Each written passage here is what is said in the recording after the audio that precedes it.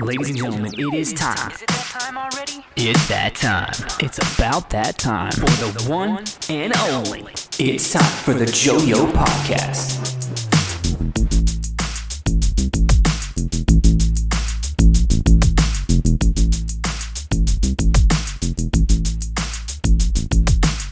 All right.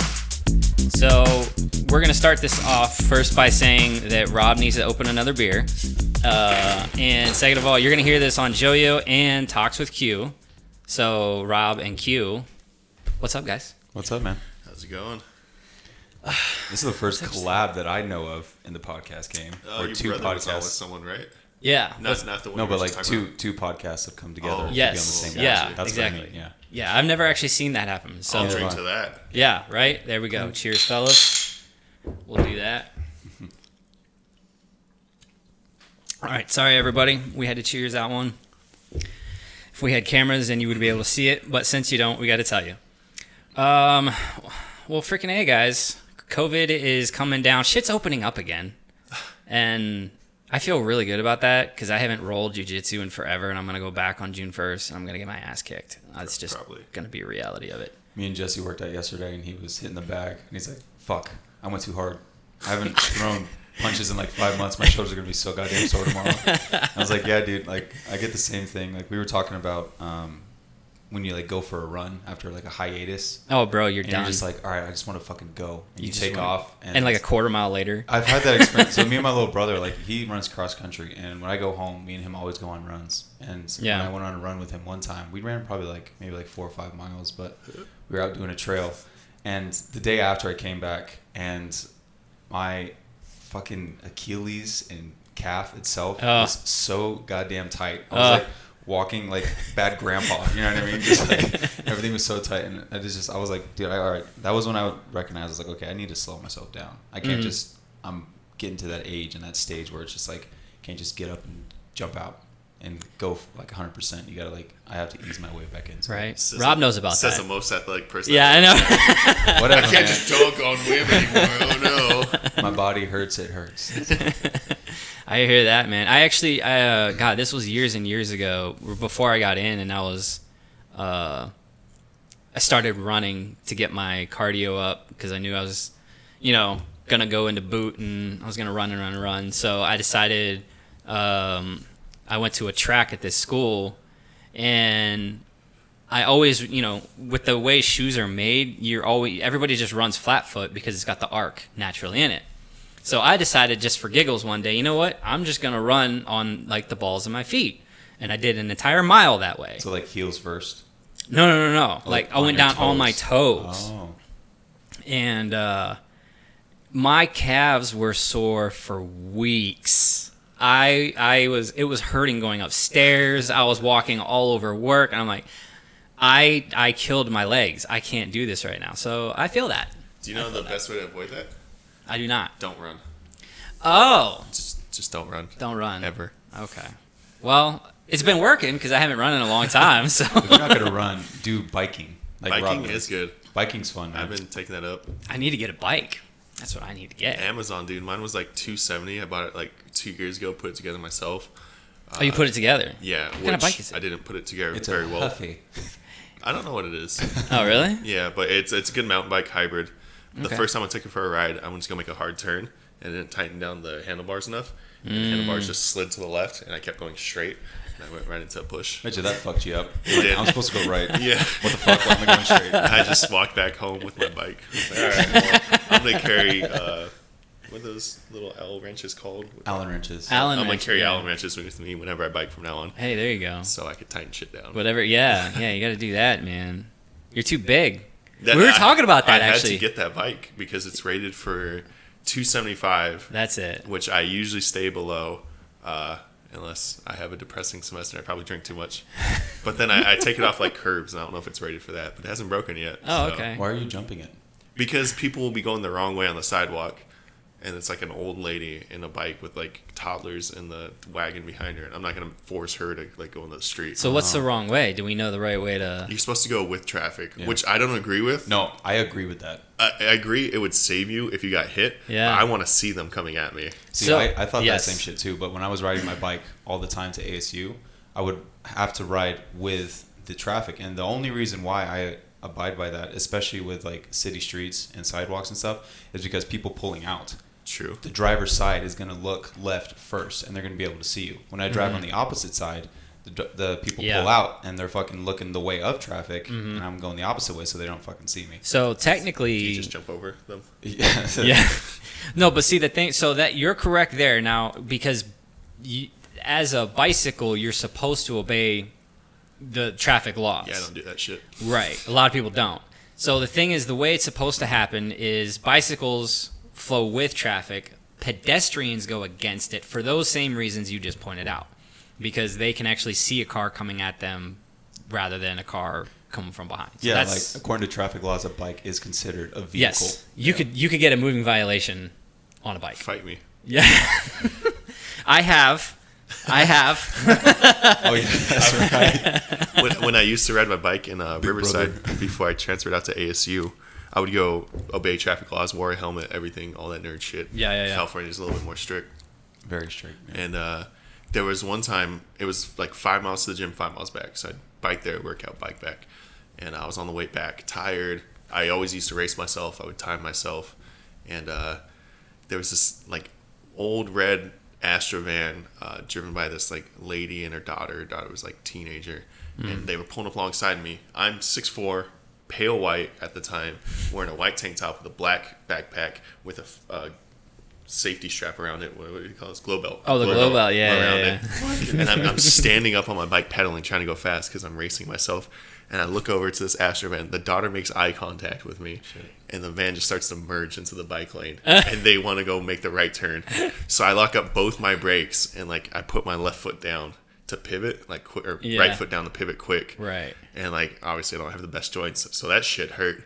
And then like this lady is just completely oblivious to me. And it's like even though I was literally biking in front of her, she caught up to me and then just merged into me. And since then I was like, I just want to see the people that are coming so I can prepare for this, as opposed to making eye contact with some poor 14-year-old who's merging into my lane now. It's almost like about a high fiver. Like it sounds like she like saw you and was like, all right, fuck this guy.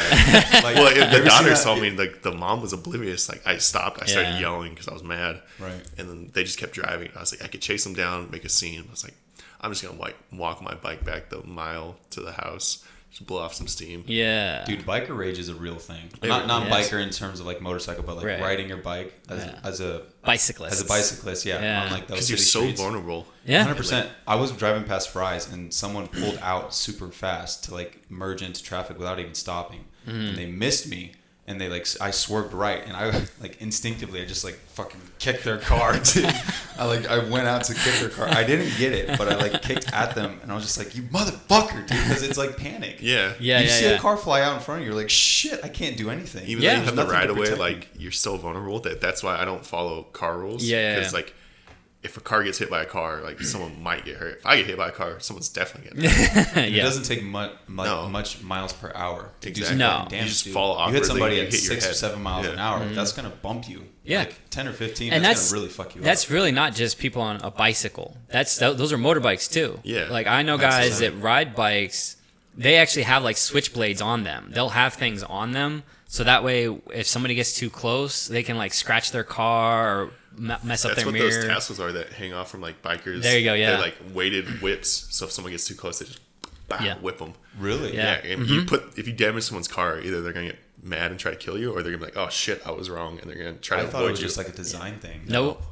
No, That's a tool. It is a Some design. could It's a be design tool. like pure design. Right. Some are tools. Like, okay, I guess it was teach like a lessons. cosmetic design, or it's like some sort of like clothing design. That's what I thought it was. I Yeah, didn't know it was no. an actual tool. Yeah, that serves a purpose, man. Yep, Life finds a way.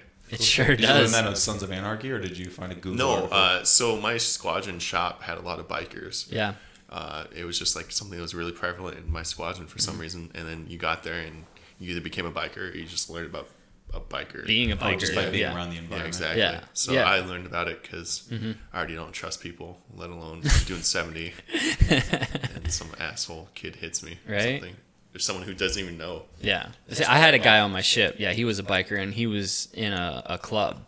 And yeah, he would tell me all about it because, it's midnight and you got nothing else to talk about. Exactly. So, For 5 years of your life. yeah. So man, don't really know you, but Yeah. what are you into? Yeah. We had this dude named Forced interaction. Matt Campbell, and literally every conversation went back to his motorcycle. You would just be standing there. I was brand new, checking into like the XO and the CO, Right. and he was up there for something in the S shops.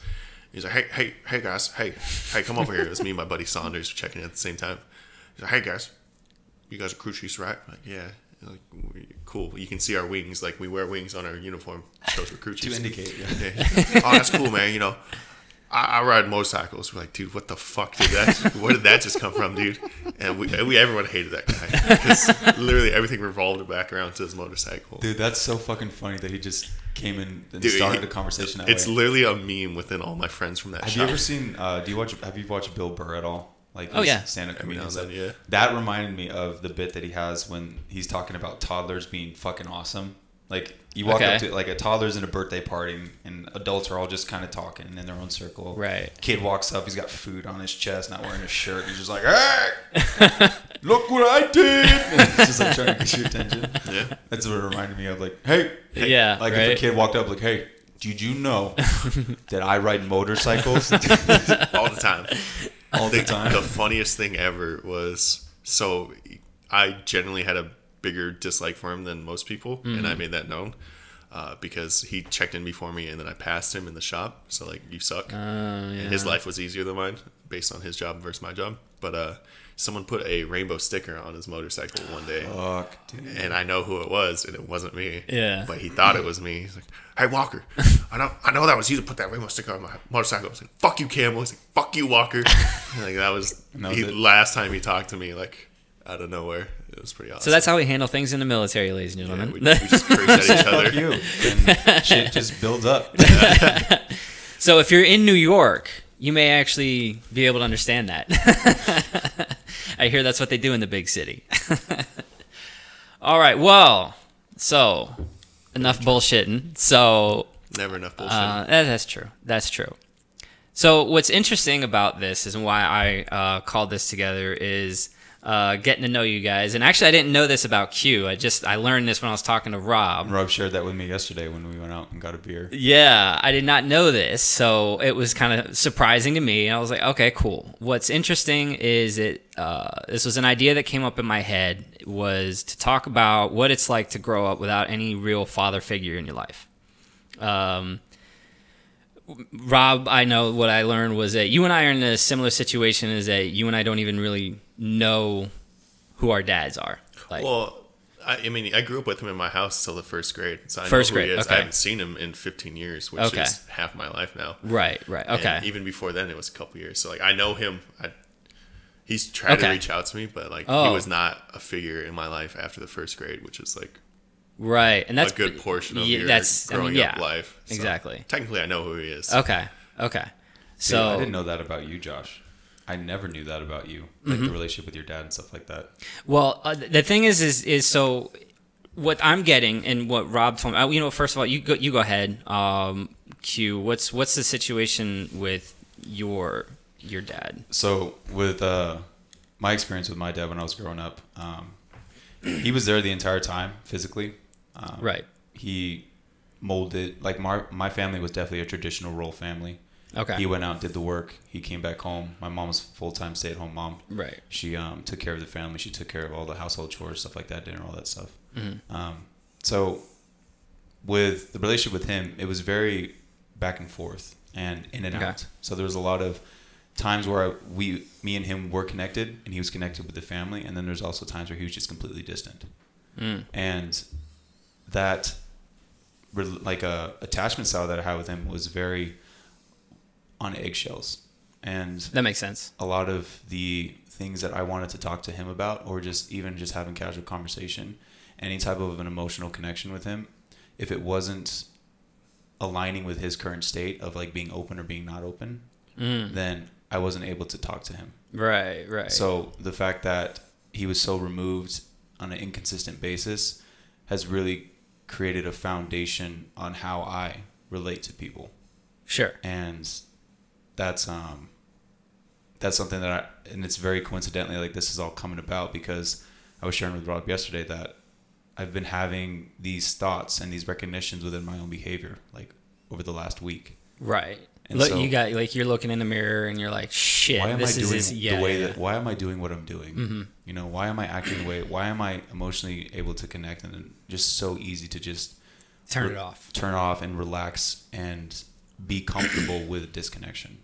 Mm-hmm. I didn't understand why that was happening, and a big Yeah. reason why is that the relationship that I had with my dad growing up.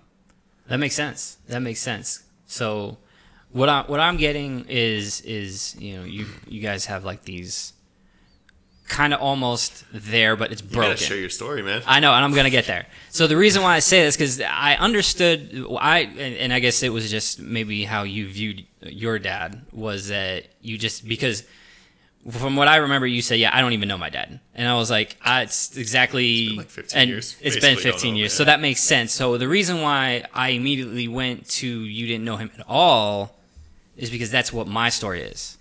My mother and my father divorced when I was still an infant. Like I maybe was 2 years old. I don't have a single memory of him ever in my entire life. So, were it not for, you know, photo albums and things like that, I wouldn't even know what he looks like. So, I have gone my rest. Let's see. So 2 years old. It's about 45 years. Yeah, just about that. I've gone 33 years. Josh's beard is like the rings of a tree. Yeah. So how old does that make you, Josh? Oh my god, I stopped counting a long time ago. I'll be honest. So basically, I would say my entire life without a consistent father figure. The closest one I ever had was my own grandfather, and I told a story about him a long, long time ago. Was he passed on when I was 15, 16, somewhere around there. And he was somebody that I looked up to. Like, he was God, you know what I mean? But he was a man of very few words. He rarely spoke. The man never laughed. But I could always get him to, like, get a smirk. You know what I mean? It was like one of those things where I was like, I'm going to get this man to smile, at least, or laugh, something. When was your grandpa born, if you don't mind me interjecting? I do not know. Because my grandpa was born in the 20s, like right before the Great Depression. So I'm thinking the way, because my grandpa didn't like talk. He scared Okay. the shit out of me. Oh, really? He was in the Navy in World War II. But I'm assuming that like the way he was is because of how he came up. Great Depression, poor, wartime. Well, Straight yes. into raising a family. Yes, no, exactly. My grandfather was also in World War II. He was in Germany. Okay. So I chalked it up to that because he never talked about it. The family never talked about it. So he didn't talk a lot. But he was always happy to spend time with us. Me and my brother are one of very few male grandkids that he had. He had a lot of girls. And because he was old school, he was wanting to hang out with the boys kind of thing. The boys. Yeah. Dog bears. So when he had two twin grandsons, like he was always hanging out. You guys are twins? Mm-hmm. Oh, shit. What the fuck? I thought he was older than you. No. Your brother is your twin. Yeah, I swore I told you guys this. Dude. No. Why? Yeah. This is genuine fucking reaction. Okay, so Scrap the original plan. Let's talk Yeah, about I know, that. right? Why did we talk about that? I did Yeah. not know that, bro. Holy shit. yeah. Why did he get all the good looks? Rob has to throw something in there, guys. Honestly, This is it doesn't work though because I'm the one with the beard. So Solid trade, solid trade. solid. So the thing is I tell people a lot of the times is whatever I learned through him was just by watching him. He didn't actually teach me, like he didn't sit me down and go, "This is how life goes." He never did that. So I loved him to death, but realistically, I understand there wasn't a lot that I was able to really learn from him, except for maybe make sure you got your money in order, because he was really good at that. So Probably grown up in the Great Depression. yes, and he inherited a coal mining business from his father, and he got to sell all that. Once he retired, he was pretty taken care of. Nice. So yeah, that's one of the reasons why it came to mind was because I'm in what you were saying, Q, about what's going on, how you're acting to things, how you're reacting. And I talked to this about to a couple of different people was how that kind of effect can have on kids. You know, particularly the way I see it is, and the joke out there, everybody will say that there's girls out there with the whole daddy issues thing. You know, that's the running joke. The guys don't get this. The guys don't get the spotlight. No. So I kind of wanted to kind of talk about what that was like, because for me, when I was a kid, because I didn't have any father whatsoever, when I would go over to like my friend's house and their dad was around and they would sit and wrestle with their dad, I would just sit there and like be pissed off because I couldn't do the same thing. I was like, dude, why doesn't my dad want to do that? I'm sure with me? you could have fought their dad too. I probably could have. You know, it would have been all right. But yeah, it was stuff that I didn't think about when I was a kid, but it was whenever I was hitting my teenage years and adolescence that it really started to kind of like take this effect on me. 100%. You know what I mean? Because then you're starting to come into your own. You're going through puberty. You know, that in and of itself as a male, you're walking around with a 24-hour erection, and that's just not cool. So now you're like, what do I do with this? There's a lot of tucking in the You waistband. think it's not cool days. until you're Exactly. 70 and you can't get one. Yeah. Then all of a sudden it's the greatest time of your life. That's true. Yeah, the waistband thing. Yeah, there's a lot of that A going lot of on. waistbanding. Yeah. Sometimes it'd be like that, you know what I'm saying? So that's my story. That's how I've kind of come to be who I am now, and that's why I hold such admiration for my time in the Navy, because I learned so much in the Navy, and not just like work ethic and things like that. I learned about life in the military that I didn't before. Right. Do you know what I mean? That you probably would not have even been prompted to Probably. engage in until. And what it that was, environment. and this is a big thing for me, is what it was interacting with other guys. Because when I would go to school, I was always the smallest guy, and I got picked on quite a lot. But you're such a beefcake. I am. I know. I did some growing up since then. So, so I wanted to figure out how to handle that. And it wasn't until I got in the Navy that I got surrounded by guys all the time. There was no escape from it. You know, when you're at school, you can at least go home and you can recuperate. You know, when you're on deployment in a tin can for 9 months at a time, there's no escaping this. So there was a couple of times where I was legitimately having some kind of mental breakdown because I was like, I don't know how to talk to you fucking people. You know what I mean? Like, You're just having a lot of trouble relating. exactly. What's going on. And I was fortunate enough to have somebody in leadership that was the guy that would pick on me, but then take me aside and say, listen, man, we're just fucking around with you. We don't take it personal. This is just how we talk. And believe me, you're doing great work. We fucking love you. You know what I mean? You come in, you do your job, you get qualified, and that's what we want out of you. But all this other stuff, it's just because, dude, we're on deployment and we need to fuck with each other.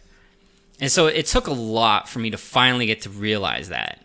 And then it took me even longer to get good at bullshitting because I wasn't good at it. You know what I mean? Like, because I would still take it personal kind of thing. And I do think that there is a balance between fucking with each other as well as like being able to relate and hang out with one another. Mm-hmm, right? mm-hmm. So, which is so funny because what I shared with Rob, and I've also shared with Jesse too, it's like when we all go golfing. Like, Yeah. It's constant shit talking. Yeah. And I have awesome. Rob loves it. Jesse loves it. Cade is all about it. I'm just not, dude. Yeah. Like I always perceive myself. I told Rob, I was like, yeah, I'll just be the mom out there. Just be like, nice shot, Jesse. You know, good hit, Rob. Just trying to encourage everybody. You got to bring juice packs though. But I'm not a shit talker, man. Yeah, and yeah. That's where I have. And I had similar trouble in the Navy too. I had such a hard time with coping with that, man, because I would just be like, I would be displaying my authentic self, and that would be ridiculed, and that would be made fun of, and I could not handle it, dude. I would shut the fuck down because I didn't know how to express or even stand up for myself and say, dude, fucking stop.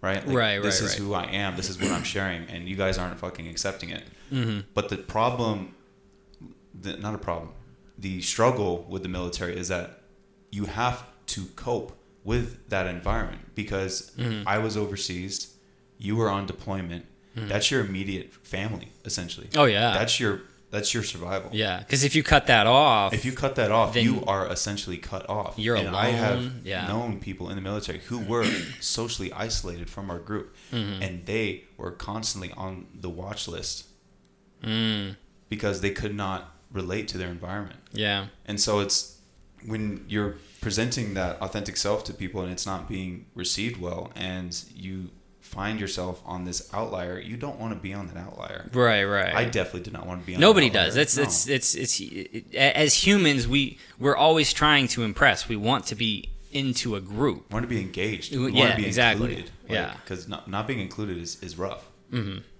So And like when you're like that point that you were talking about, just like being on the ship, that really resonated with me of like trying to find that balance between the two. Because it's important to, have those relaxed combos like, dude, fuck off. Just fucking around with each other. But then also like to be able to have that safe space within that dynamic to come back and like, hey, dude, like this is what's really going on with me and I need to share this. Yeah. And I think that that has been very like that's not something that's been very common with the male role of engaging in communication with feelings and what's going on, which is what I think has been a huge impact on all of our lives with our fatherly figures, because the generation they were growing up with, what they were taught as men was to be sufficient to where you can provide for the family. Right. You don't necessarily need to be emotionally involved. You need to be there. You need to give them home. You need to give them food. You need to be present. right. But being present meant just being physically present, not emotionally present. Right. Exactly. And so those conversations and that opportunity to have that dialogue with a father figure was not taught to them because they didn't experience that when they were growing up as well. And so, I mean, me and Samara, we've talked about like how like our generation is the Enlightenment generation. Like we're at this position to where we can break that fucking chain, that consistent behavior of like not talking to people in general about how the way that we're feeling, and just working on accepting that on like a human nature level, because that is a part of our nature. Right. And denying that part of like our emotional expression goes to what I was talking about earlier with the people who are being socially isolated, not being able to relate. If we can't relate with our emotions to other people, we're going to feel isolated. How many times have you guys had the thought of like, am I crazy for thinking this? Am I crazy for feeling this? More than once. Right. Because Especially in college. You can't make some jokes you used to be able to make. Dude, in our college, former lives. no joke. I know. And I'm Man. should I be thinking this stuff? And I was chuckling to myself playing Pokemon Go in my first semester of college. You played Pokemon Go? Actually, it wasn't Pokemon Go. I got a retrofit for the old Pokemon Blue. Oh. But I did play Pokemon Go when I was an intern before I transferred here. They had me driving around 1,000 linear miles of a town, just mapping road conditions. Okay. Me So and you're the other like, intern. might as So well. just, catch some Pokemon over Right, here, while we're catch at it. Pokemon over there. It's a great time to be alive, man. What are you Oh, talking I about? know, right? Jeez. Well, I gotta say, man. Well, one of the things, and I know, Rob, you're always the bullshitter, and you, that's, and I love that. I absolutely love that. But I gotta know, man. Like, how did you like? You feel. This is what I've noticed when you always feel or look as though you're comfortable in your own skin, no matter what. And I admire that about you because there's a lot of times I don't. But you look like shit. these are the day. So I know, right? So I just, how did you get comfortable, or are you comfortable even? Are there times where you're like when you first got in, was that something, that you kind of had this weird sense that you had to get used to? Yeah, so I've always I think a lot of people use humor as a coping mechanism for whatever. That's fair. Yeah. Whatever. So like a lot of sarcastic jokes are to poke fun at myself before people can poke fun at me. Mm-hmm. And like growing up, I just want to be normal, like you guys were saying earlier. Yeah. I just want mom, dad. I don't care if the dad's there. I just want the mom, dad. Because everybody else does. Yeah, exactly. Yeah, I just want to be a normal kid, normal height, normal size. Just want to be accepted. And then like sophomore year, that's when I hit my growth spurt. I went from 5'6", 5'7" to 6'1". Nice. Over the course of a summer, and like, Ouch. That's always it's always a summer. Yeah. That's so weird. Isn't Like that that weird? growing away.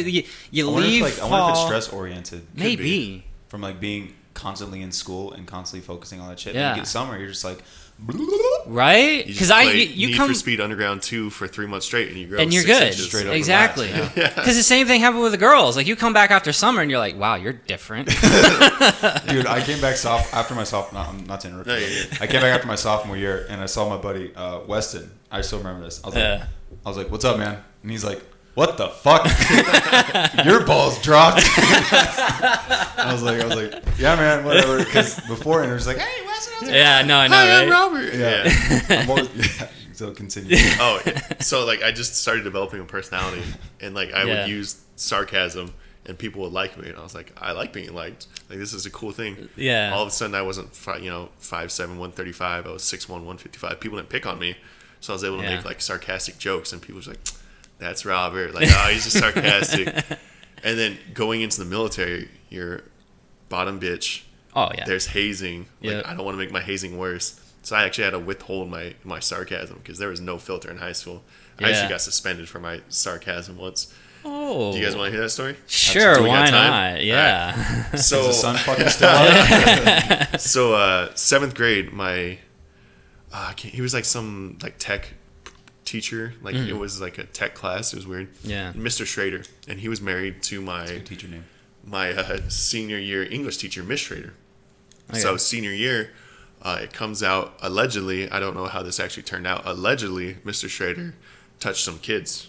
Ooh. He never did that to me, any of my friends, but allegedly it happened. Uh-huh. So Miss Schrader was like super open with us. She's like, "You guys are basically adults. Like we are." She bullshitted with us. She made sarcastic jokes. Oh, We okay. made sarcastic jokes. Yeah. So she treated us like adults. There you go. And then so I got super comfortable in there. Sarcasm just. You got I had no filter. Yeah. And one day I was sitting in the wrong seat. We had assigned seats. She moved me away from my friends because I would always make jokes. Okay. And I was sitting in the wrong seat, and she was like, I always knew I'd marry the first guy that my dog liked. And I was like, how'd that work out for you? So that was like a shot over the bow. And she did not like that, which understandable. I totally get that. 17-year-old me did not have a filter. Oh And, man. So she was like, everyone back in your assigned seats. And I got up, walked normal speed to my assigned seat. Mm-hmm. But she said I was walking slow, so she held the class late after the bell rang. We only had 6 minutes, and I knew for a fact she couldn't hold us. She could punish me the next day, but she couldn't hold me that day. So I left. And the next day I came back to class. She was waiting outside for me. And she's like, "Here's your ISS slip." And I was like, "You can't give me ISS for this, you crazy bitch." You said that to her? Yes. Turns out I was right. But then she gave me ISS for calling her a crazy her, bitch, yeah. which was completely within her reason. And she actually tried to get it to where I didn't graduate. Oh My wow. mom had to come down to school. Single mom had to come down. My brother and sister were troublemakers. It's like I was the Right. good one. And then she had to come down and try to like fight the school because Miss Yeah. Schrader was trying to get me not to graduate high school Wow. because I was sarcastic and called her a crazy bitch. Which, to be fair, I still stand by that comment. I shouldn't have said it, but I still stand by it. But eventually I got moved to a different class. Then that English professor or teacher told me I wouldn't amount to anything in life. Real good teachers in Barstow, California, Yeah, guys. I know, right? Okay. So Probably just a reflection of how they grew up and Could what be. happened to them. Yeah. Could be. Maybe. and then so going into the Marines, I had to hide that. Like I had to repress myself. So Yeah. all of a sudden I had no personality. I was just a robot face, which made me get hazed more, like picked on more, as opposed to my friends who made funny jokes. And I don't even remember where I was going with this. So you were talking about coming into the Sorry. military, and you were that sarcastic behavior was not going to serve you anymore. Yeah, yeah. Yeah. So that's what you've been personified. Exactly. Yeah, as. So I had to change my personality. I did not enjoy my first probably 10 months in the fleet duty station. Like there was multiple times just I didn't like my father figure in the shop, as we called we called him our dad, Yeah. was a fucking creep. Oh. So That's always a I good time. couldn't talk to him because Yeah. I'm pretty sure he found a lot of people sexually attractive in the shop, Huh. and he had power over us. So like Were you one of them? I was tall white people. So Oh. I fit that build. Short Mexican dude, probably 5'1". That's uncomfortable, man. From El Paso, tattoos all the way down on his knuckles. Oh, wow. Because there was a brief period where the tattoo policy had like a loophole, and he took advantage of that loophole, so he had tattoos on his knuckles. And yeah, the dude was a fucking creep. And Yeah, anyway, so I couldn't talk to him. I literally couldn't talk to anyone. I talked to my friends, but they were going through the same stuff as me. Right. And eventually it just worked out because you gain your way in the shop. You're given a little bit more leniency. I did have one sergeant. We had a giant whiteboard with all the aircraft on there. And my job, every time you replace a component in the aircraft that spins or controls something, you have to go take it for test flights, functional check flights. And so as a junior crew chief, your job is to coordinate all that. So you're in charge of like 10 people. Petro taught me, and then me and Petro worked together before Petro went to MSG. Which I love how you guys are still friends now, dude. That, Yeah. That's actually pretty cool. it Yeah, honestly, he like, taught me my job in And here you guys are. 10 years ago. Yeah. May of 2010. Dang, He taught me man. my we're job. fucking roommates in Yeah. Arizona. Yeah. And so like we worked together. He went to MSG, and then I was writing like updates on the whiteboard. Okay. And this sergeant who was a mech, so our shop was mechs and crew chiefs, and we just worked together. He was talking smack to me, and I was just like stone faced, like aye sergeant, aye sergeant. And he's like, stand up for yourself, Walker, stand up for yourself. I was like, aye sergeant, and he was like, it's probably like Q size, but not that muscular. He's like pure runner, no Right. weightlifting. And so he's kicking my rib cage as I'm writing. Are you fucking serious? No, that's not even the worst thing that happened. Like, come on Wow. now. I've had a knife held to my throat. Like, shit got real in that shop. So the squadron is like a normal squadron bay. And then ordnance are the guys who load up bombs on the planes and stuff, or like rockets, rounds. They have a nice air-conditioned shop that like is right next to our shop. Our shop is a fucking shack. It is steel I-beams and aluminum siding. Oh yeah, and that's gonna concrete be floor. horrible in the winter and horrible in the summer. Exactly. It's not fun. We literally pumped exhaust into the shop just for the heat during the winter because it's Wow. North Carolina. It's fucking cold. Yeah, that would get cold. It was terrible. But anyway, so this dude's kicking me, and then he's like, "Stand up for yourself." And where the desk sergeant sits is like slightly elevated. There's some steps, so he's like sitting in a chair kicking me, and he's like, "Stand up for yourself." And I was like, "All right, I'm gonna fucking stand up for myself." And he kicks me again. I chucked the Sharpie at him and like hit him in his chest, and he was shocked. And I just rushed up the stairs. And I'm taller than him. I was stronger than him. So I got him immediately in a headlock with his body away from me. It's like a guillotine. And he stood up on the chair to like, so I wouldn't have the pressure on his throat. Yeah. So I just fell back down the stairs.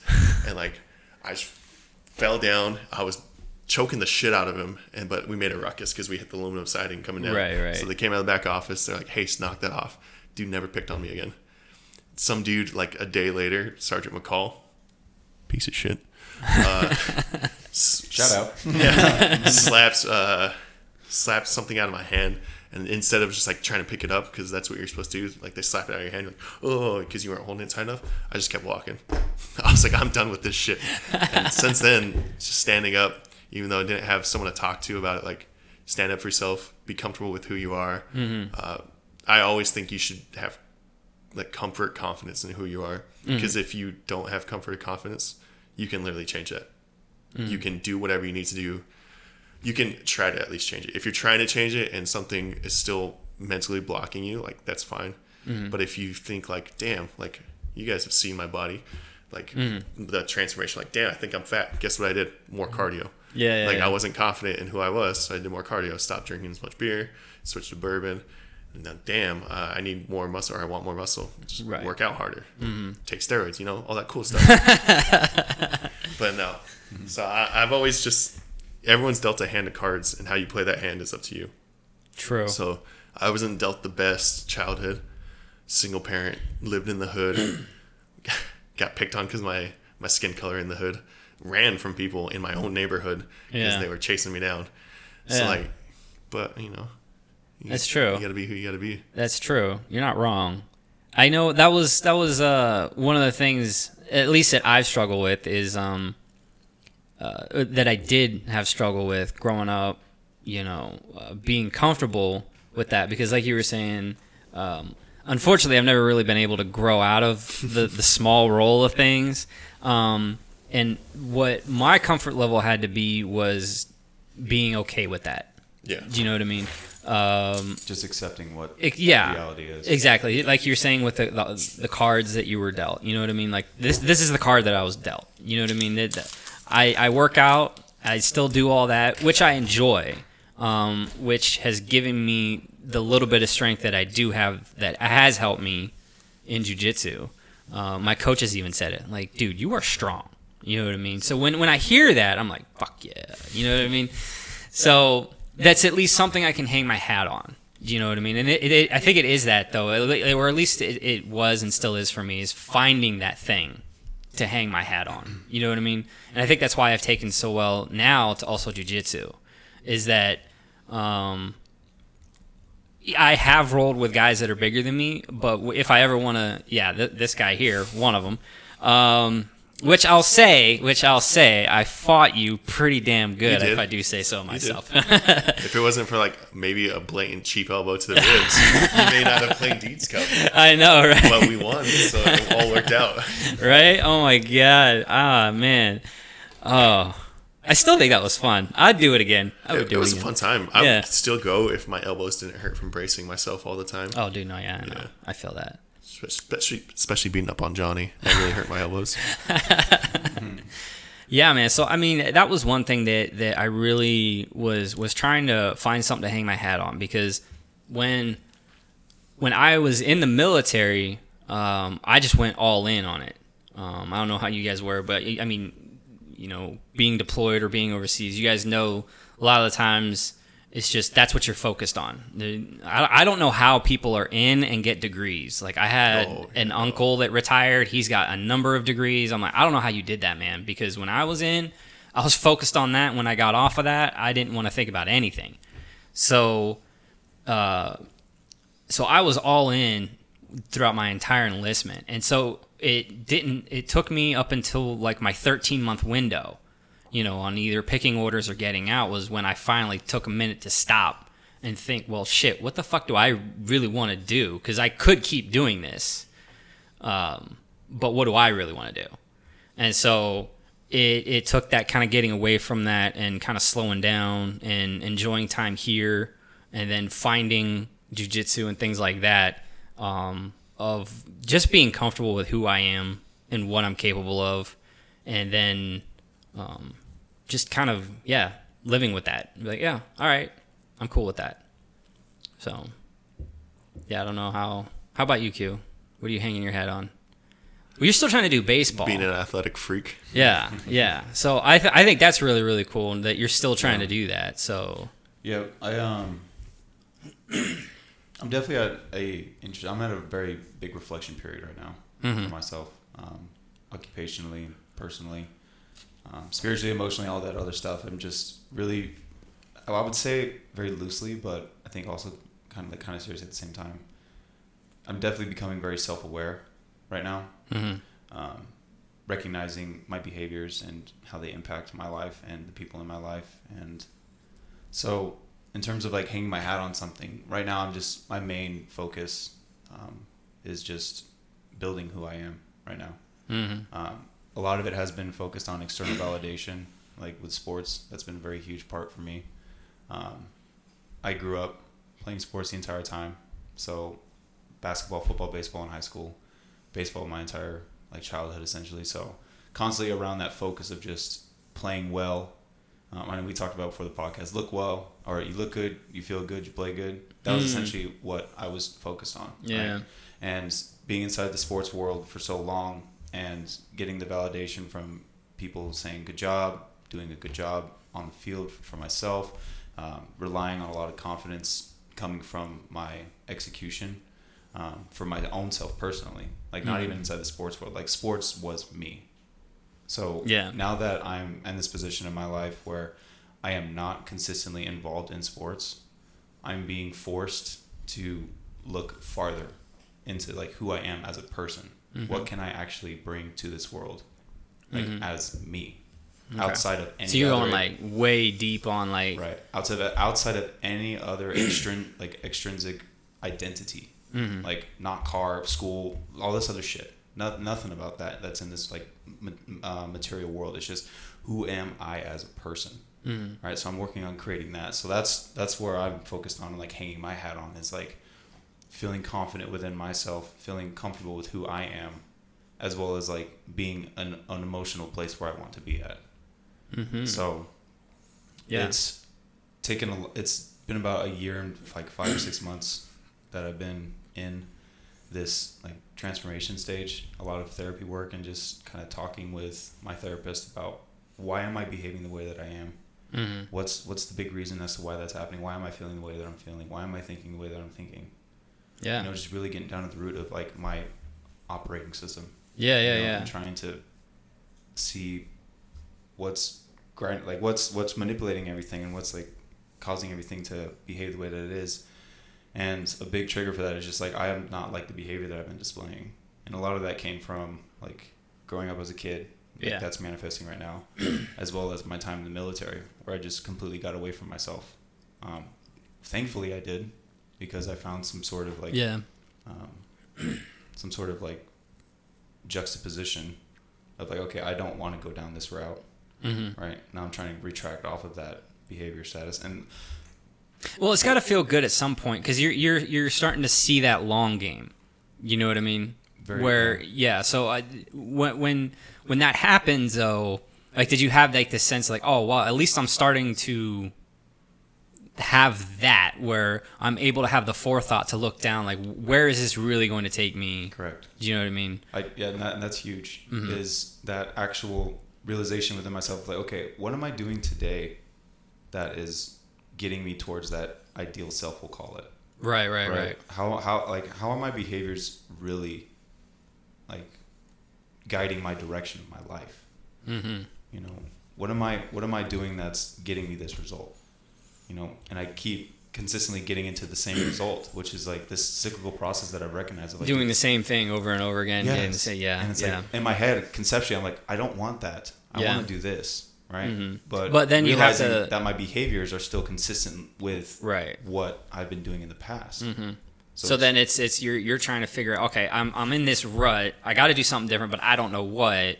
So it was that kind of like his point, because you mentioned therapy and everything. That had to have been kind of like one of those, I don't know, emasculating kind of moments. You know what I mean? Where you think to yourself, oh man, why? Like, what was that like before you did it? Right. Like, did you have this like, man, I really don't want to do it? Did you have a breaking moment, like, I really need to do this kind of thing? How did that work? That's a great question, man. I was more concerned Okay. with what was going on within me that got me into therapy. So Yeah. I was I was definitely excited. I was also just kind of following my gut also too. Okay. So there wasn't a lot of like emasculation for me, Okay. which is good. Yeah, I'd say so. And like the big part, the big reason why I wanted to get into therapy was, so my relationship with Samara, when we first started out, I recognized, I was like, dude, this chick has all of these values and all of these like attributes about her that I am attracted to. You got a lot of check marks. Right. Yeah. But how come I cannot emotionally connect to it? Why is that bridge not like, why is there still a gap there? I don't fucking understand that. Why? Yeah. You know? And going into therapy, I was talking to my therapist about that exact same thing. And my first thought was like, okay, I'm going to blame everything outside of me. Oh, my past relationship, you know, they treated me this way. My upbringing, my family treated me this way. My fucking, you know, coworker, whatever the fuck it is. You took on it like a defensive strategy. 100%. Yeah. And that's what my focus was. Like, oh, okay, the reason why I'm feeling this way is because all of XYZ have happened to me, which is fucking true. Sure. Right? That is a huge influence in like who I've become to be, right? But as this therapy has gone on the last year and some change, it's very interesting to see the evolution from extrinsic to, okay, this actually has everything to do with me, which is a position where I don't want to fucking be in, because it's hard to sit with that of like, dude, this is, I am fucking doing this. So Right? My inner workings, my behaviors, my choices, all these things, like it starts within myself. So it was like that switch. Now all of a sudden you realize that there are no longer external factors; it's all internal, and that's this where we're talking about with looking in the mirror. And so, How are my behaviors right? yielding these results and actions? Like, I'm manifesting my fucking reality. And so it's there's a position where, like, in therapy, where you kind of get out of the victim mindset of like, fuck, like all this shit happened to me, and then you get into this like, okay, I'm in the driver's seat now. all right, how do I fucking want my life to turn out? Yeah. You know, and how do I want to guide this? And that position is so powerful, but it's it's hard. It's scary too. It's I think. scary as fuck, dude. Because Yeah. you're leaving everything that is so comfortable. And Jordan Peterson talks about how 12 Rules for Life. It's something exactly like right. Yeah, I need to read that book. But I've seen some of his YouTube casts and stuff like that. But he talks about how when you're letting go of a past self, that self has to die, and you Kill the boy, Jon Snow. that self has to No, die. but that's true though. It has Yeah, to die. And absolutely. and it's fucking terrifying. It's scary because you're going into this paradigm essentially. We'll call Yeah. it like with I don't know how to maneuver this. This is nerve wracking. Absolutely. So that's where you like get into the driver's seat, and it's a tough position because you have to let go of everything that you've ever known. Yeah. Essentially, to create your own life. So you're talking a lot about some of these things that took effect that are taking effect now within relationships and things like that. Is that something both of you guys like maybe you've noticed that it's somehow affected? And you've already brought up personal connection. You know what I mean, with another person. Is that something because we're all climbing that ladder, as it were. Rob is close to 30 as well. Oh. Call him out. He doesn't like to hear it. Both of you guys don't look a day over 16. I Thanks, did boo. get told by my nephews I look 24. Though, Hey, so like, what up? Hey, there you go. But I mean, this is actually a conversation I've had very recently. Is you're at this realization, and all you guys, I get picked on a lot. Now it's not so much that I'm small; it's because I'm old. There's always something we can. There's pick on. always something with Always me. something. There's always. But it's still something that I honestly think about. You know what I mean? I'm graduated now and everything, but I'm pushing. Congrats. Oh, thanks, man. you graduated, bro? Yeah. I graduated man. a couple Good weeks shit. ago, man. That's So- awesome. Zoom you. I know, right? God, that was so. You guys are a fucking monopoly, not a monopoly, Yeah, but like anomaly. an enigma. We're in, yes. You guys are an enigma class. Yeah, Like the graduation I class can't of believe 2020. that. I was really, really upset. I was like, bro, this is like a couple 10 years, 10 years coming now. I really wanted to walk. At least you weren't drunk like somebody we know with their eyes Yeah. closed the entire time. And lost their card that had their name on it and had to write it as everyone else was walking up on stage. Oh man, you got to tell Shout me who out to that the was. anonymous. You'll see. You'll all see. Oh, okay. So, but yeah, so I'm pushing 35. You know what I mean? So now I'm looking at it and I'm like, dude, fucking 40 is like right around the corner. And so these are things that I'm thinking about. And I'm like, and I'm still single, and I'm fine with it. Holla at him, ladies. Yeah, I know, right? He's got that disability payment. God, good 20%, man. So that's something that I've thought of as well. Is like my past relationships, like the dating that I've done and everything, and I kind of look back at that and I'm like, dude, what the fuck is wrong with me? You know what I mean? Kind of like the same way where it's like I'm there but I'm not kind of thing. And so I never really actually looked at it. But was that something that you guys have maybe thought of? Like, you know what I mean? Making connections? Yeah, I In mean, general? I can't lie and say that I've always put myself all the way out there in every relationship. I'm Mm. sure my exes would agree with that as well. The exes would probably always yeah. agree with something. I actually got broken up. My first girlfriend out of the Marines, she was going to Cal State Fullerton. We dated for 6 months. I was going to Riverside City College. So it was like, anyways, regardless of the distance, she literally broke up with me. She's like, you don't have any emotions. And like, I was, at the time, I was like, hard. that's like fine. Like, I don't want to show emotions. Right, Like, right. Emotions are bad. Exactly. Since then, I still keep a pretty like stoic mannerism about myself. Like, Yeah. the only emotions you'll see are like sometimes happy and angry most of the time.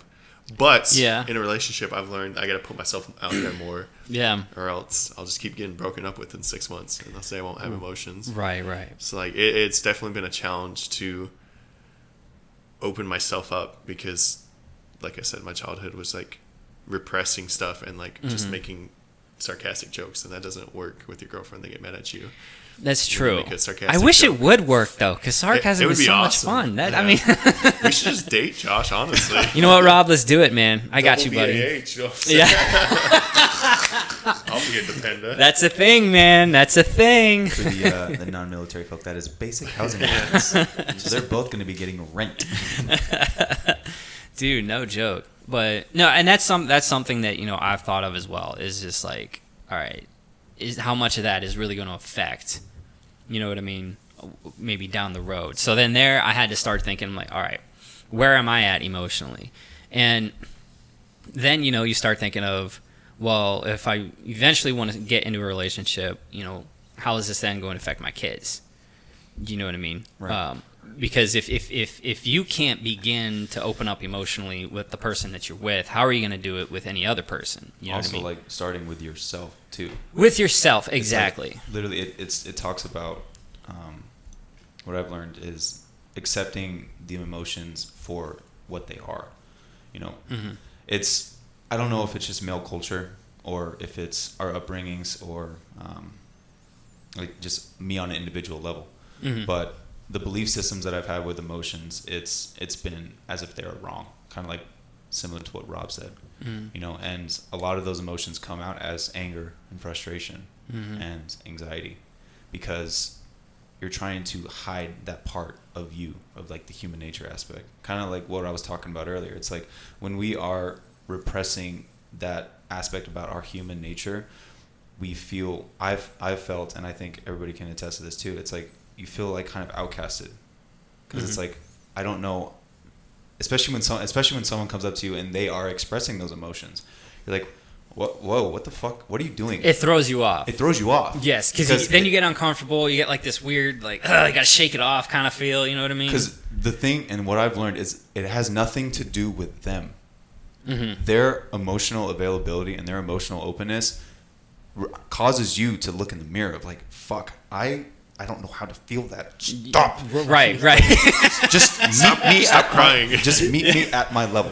Right. You know what I mean? But Yes. that's what I have learned in the relationship with Samara, and I'm so fucking grateful for it, is because I've learned to check myself and look within myself. Like, why am I not? Why can't I not feel Right. that way? Why can I not express that emotion? And to go back to the topic we were talking about, the part for me that made me realize, okay, something may be fucked up here, is recognizing the cyclical patterns of my behavior inside of the relationships. Like, once I was like, okay, why am I acting the same way? Why am I acting the same way? Why am I acting the same way? Okay, clearly there's something fucking going on here within myself. So that was a big recognition for me of like, okay, I think. Did we that need to take change a something lot here. to admit? Do you know what I mean? Was There's- that like, was that something where it clicked and you're like, all right, need to do it, or did it click and you're like, all right, no, I'm fucked up in the head. I'm clear. No, this isn't really it. Do you know what I mean? I do. When that emotional expression has been repressed for so long, that is the neural pathway that has been established. So when you get new information about how to behave, naturally you want to resort back to baseline, right? And trying to institute that new form of thought is very difficult, because the constant work of instituting like a new behavior is, once that old behavior pops up, you replace it with a new one. On paper, sounds pretty fucking easy, right? Okay, put peg in here. Right. It's not. Yeah. Because it's a habitual, emotional, self-identifying connection that you have to work on letting go and instituting something new. It's Pavlov's law. You have to Ringing the bell. Yeah. Dog's mouth With the waters. dog. Oh, you Yeah, talk yeah, about yeah. classical conditioning. Yes. Gotcha. Yeah. Okay. So you have to recondition yourself, 100%. your mind, on how to react to situations, on how to open up, since we don't know how. Because one of the things that really did begin to change me was the fact that I got a lot of advice from a lot of people when I was an adolescent. You know what I mean? My mom had like this group of friends, and it was like an extension of my mother. You know what I mean? I would go over to hang out with other friends and their moms and whatnot. But I was still like this stubborn kid.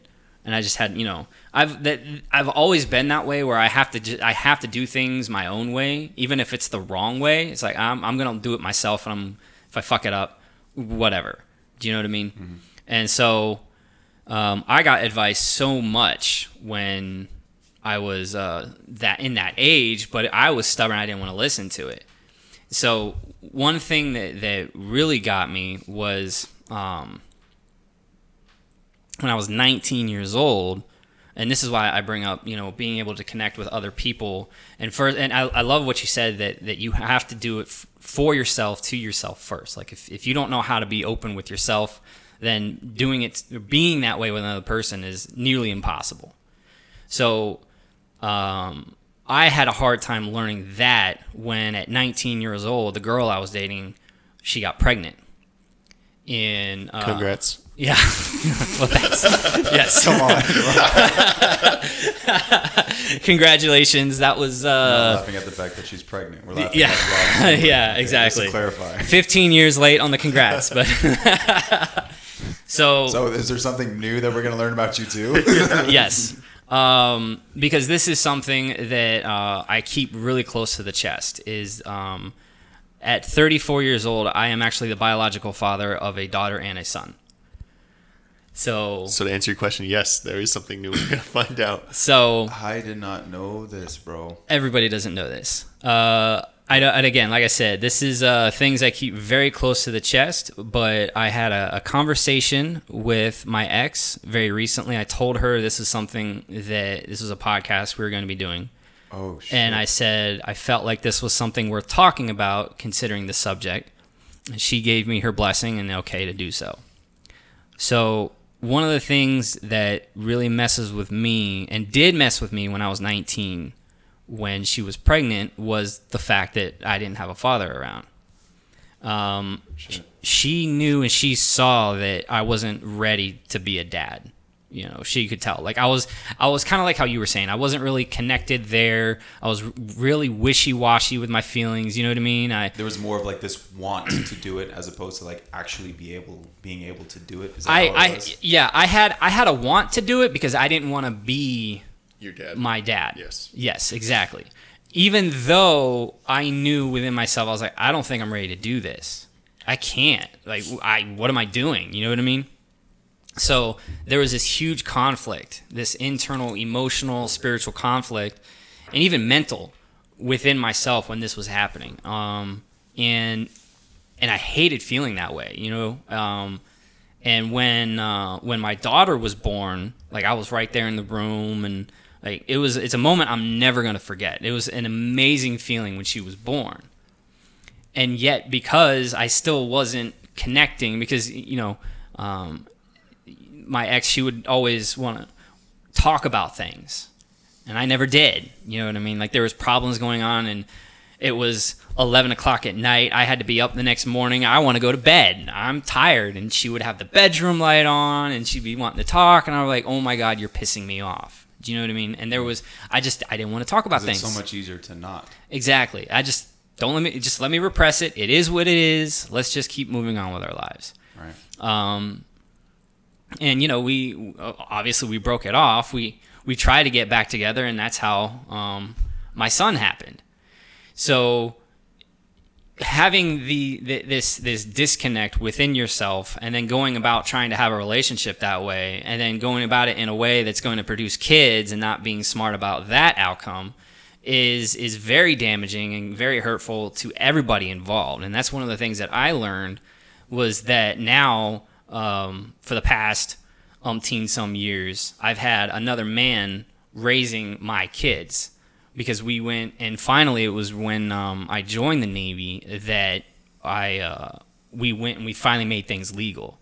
We were kind of under the radar with all that other legal stuff. There was no like adoption papers or anything like that.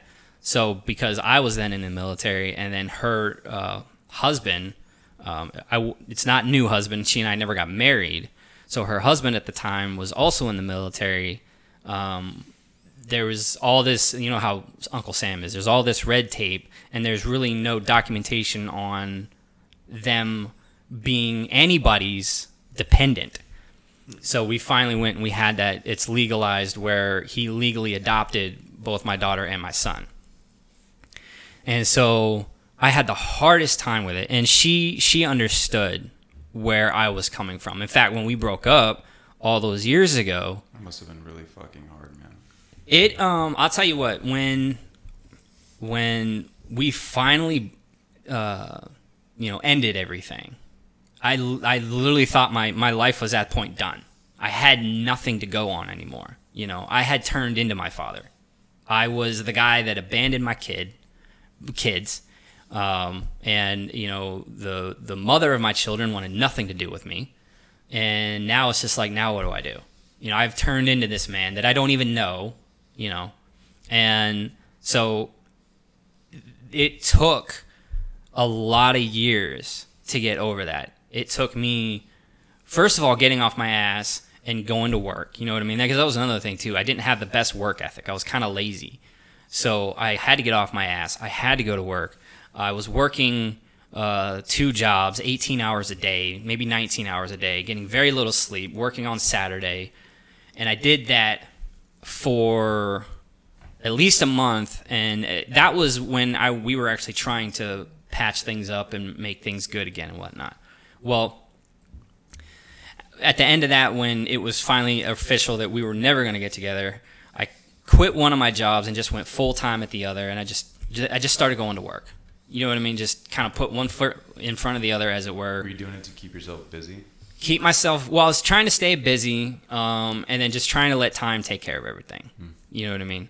So I did that, and then I did that to a point where I started working a job I thought was only supposed to be a job for college for another 6.5 years. I stayed there until I got in the Navy. So, because at that point it was like, all right, this is a full-time job, it's paying my bills, and just kind of repetition. You know what I mean? It's helping me get through. It is what it is. And so it wasn't until later where I would still call and I go down and visit and everything. It took a long time for me to really figure out that there's still a way for me to stay in their life. I was like, all right, I fucked shit up, when this whole thing started, but I don't want to go out like my dad did. I still don't know who this man is. He never called. My mom always said that, he had joint custody. He was supposed to be paying child support, and my mom was like, he's not even doing that.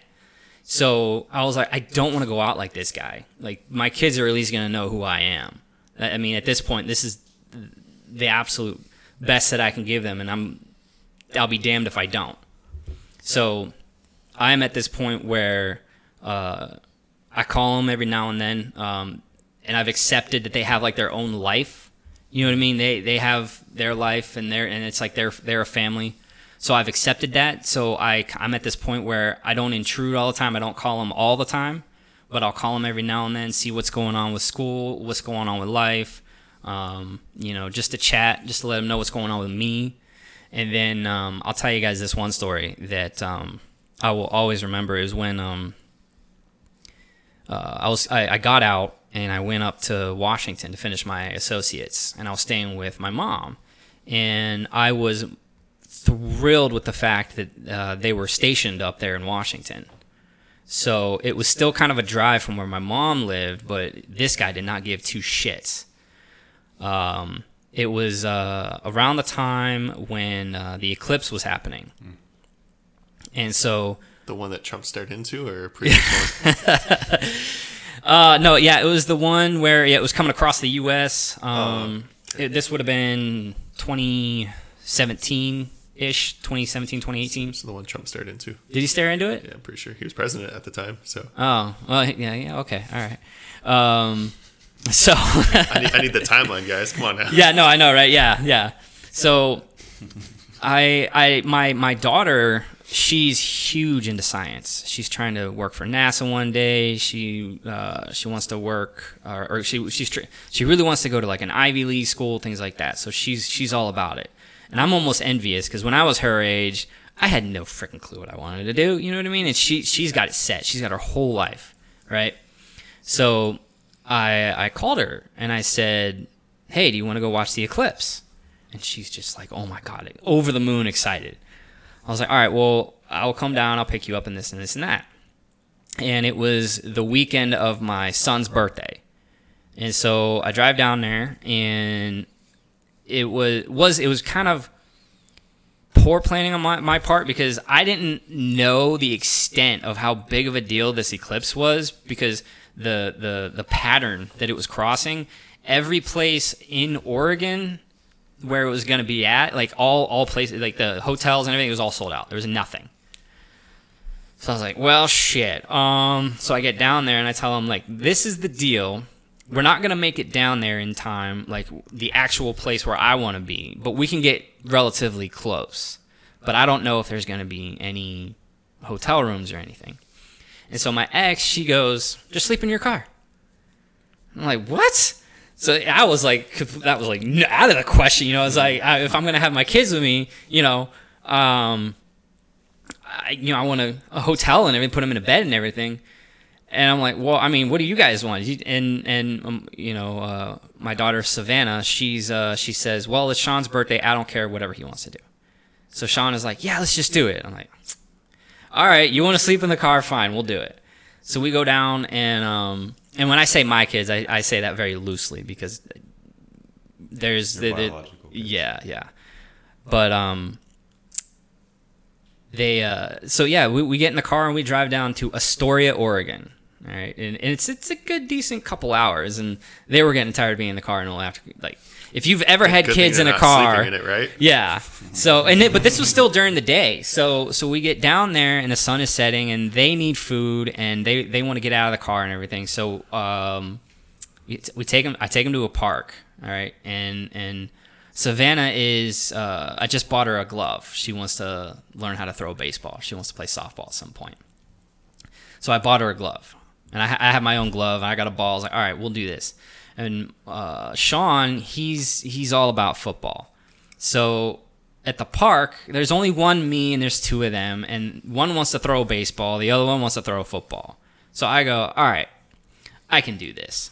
So I'm throwing a baseball to Savannah. All the while, my Sean is running a route. I toss the football to him. He throws it back to me. I catch it with the glove. I toss it back to him. Catch it, the baseball, throw it back to. So I'm doing all this. And I am the happiest man alive right now. Like, I'm having so much fun with this. And then I take them to eat dinner, and like, they make a scene, and I love them to death. But it's still, I still have like this sense, like, Sean was acting a fool, and well, he didn't fall far from the tree, so I don't blame him really. Was he yelling at the waitress? No.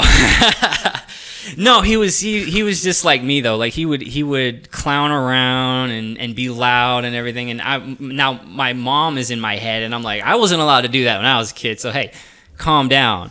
You know what I mean? So, but then when night came, luckily across the river there was, because I was thinking to myself, where are we gonna park? Like, I don't want to just park in some random parking lot and then have Popo come around like, hey, what are you doing? You know what I mean? Probably wouldn't look too good for you. Yeah, no, that wouldn't look good for me.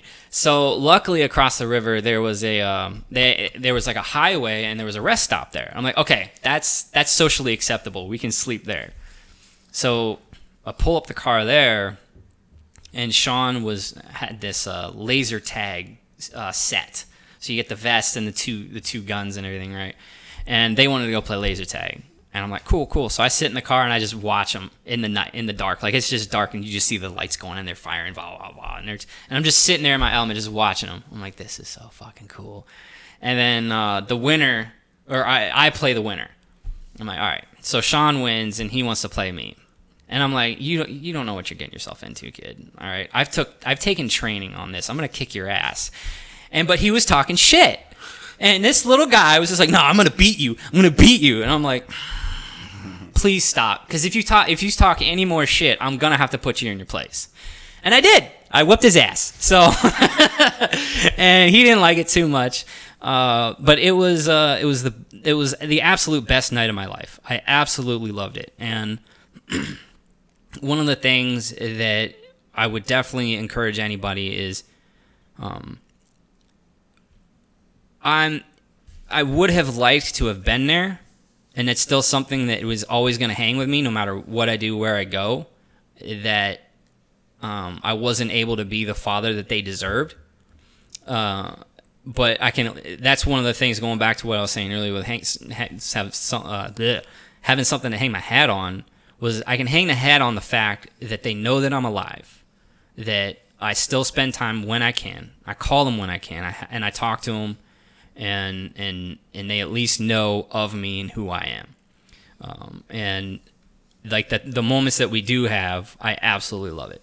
I absolutely love it. And because of that, it's had me thinking, and this is why I bring up the whole relationship thing is going on. And, I don't want to be, 40, 50 and not married. At first I was thinking, you got like 3 months, man. I got 3 months. I know, I got to hurry up. Does anybody want to get married? So, I didn't want that. But at the same time, I was like, how do I go about having a family again when, this has already happened? So that's another thing that I currently deal with. And, I mean, you're also basically a kid. Like, you were 19. And Yeah. the one thing I took away from that story that I always tell myself, my dad may not have taught me how to be a dad, but he taught me how not to be a dad. And that's where you were saying, I don't want to be like my dad. I want to at least let my kids know that I'm there. So I may not know exactly how to be a good dad, but I know how to be a bad dad. I'm just going to avoid that stuff and then just put your best foot forward. And you've already accomplished that, Josh. Like, you already aren't your dad because you had an actual memory with them. Mm-hmm. Do you know what I'm saying? Mm-hmm. Like, that's something they're going to take away. Like, they'll talk about, like, you remember when we went to Oregon? Dad shit on you, Sean. He's going to be 20, like, fuck you. Yeah, I know, right? I know. And I'm thankful for the relationship, though, because she and I, the mother of my kids, she and I have a very good relationship now, which I am very thankful for, because when we were going through the breakup, it was horrible. Horrible, man. Like, she didn't want to have anything to do with me, and then I just hated her because, well, of some of the things that we talked about. I didn't want to admit anything. And it was that point where I finally looked in the mirror at myself, was when we were able to start mending that. And it's great now. I know, their dad, he's a great guy. And that was another thing, too, when that was happening. Like, that was happening almost at the same time she and I were still fresh off a breakup. And they got together and they were dating and everything. And I wanted to hate him so bad within myself. I was like, this fucking guy. And I met him, and he was the nicest fucking guy in the world. He was cordial to me. He didn't have anything bad to say to me. He was nice. He invited me to things and this and this and that. I'm like, I can't hate this guy. I can't. And that pisses me off even more. So it having that experience definitely did teach me a lot. It had that moment how you were talking, Q, about looking in at yourself and kind of readjusting things. Right. And that was definitely the moment for me, was when this guy who I wanted to hate so bad and couldn't, I was like, there's clearly something wrong with me. Clearly. So it was tough, but I absolutely love the fact of where we're at now. It's great. I love talking to those kids. They're amazing. They're great kids. So, Reflection's hard, man. yeah. Yeah. But it like you were saying, like it was worth it because, you grew from yourself, and now you're able to have this dynamic with yourself as well as with your biological kids and the mom. So Yeah, man. Well, I unloaded a lot, guys. Y'all need to say something. I don't know how to segue from that. Oh, man. But, I mean, so I just wanted to say that this is the reason why I bring it up. It's because I had this moment when I was a teenager. And adolescence is big. It is. It is. It's really tough. And I know. And I was actually thankful to meet all you guys and then learn some of your stories. And it was encouraging to hear that I wasn't the only one. Because I think that's the biggest one, too, when people are going through shit like this. They don't know how to go about doing it. Like, I know when I was going through my thing with the breakup and with my kids and everything, I would have these conversations with people, and there was a few times where people would talk about deadbeat dads. You know what I mean? And they're taking off on their kids and everything, and I shut down. I didn't know what to say to things. And they weren't talking to me. It was like this general conversation. Because then I would completely get out of that conversation, and I'd be in it on myself. I'm like, sure, no, I don't want to say anything. Do you know what I mean? Yeah. So, it's actually it was really encouraging, at least, that the father figures was something that we could relate on, and that was always a big deal to me. So I want to say something too, like the deadbeat dad comment that got me thinking about what I'm about to say is that it's so easy to just label them as just pieces of shit and people who just didn't show up and they're just assholes and shit, which the behavior shows is true.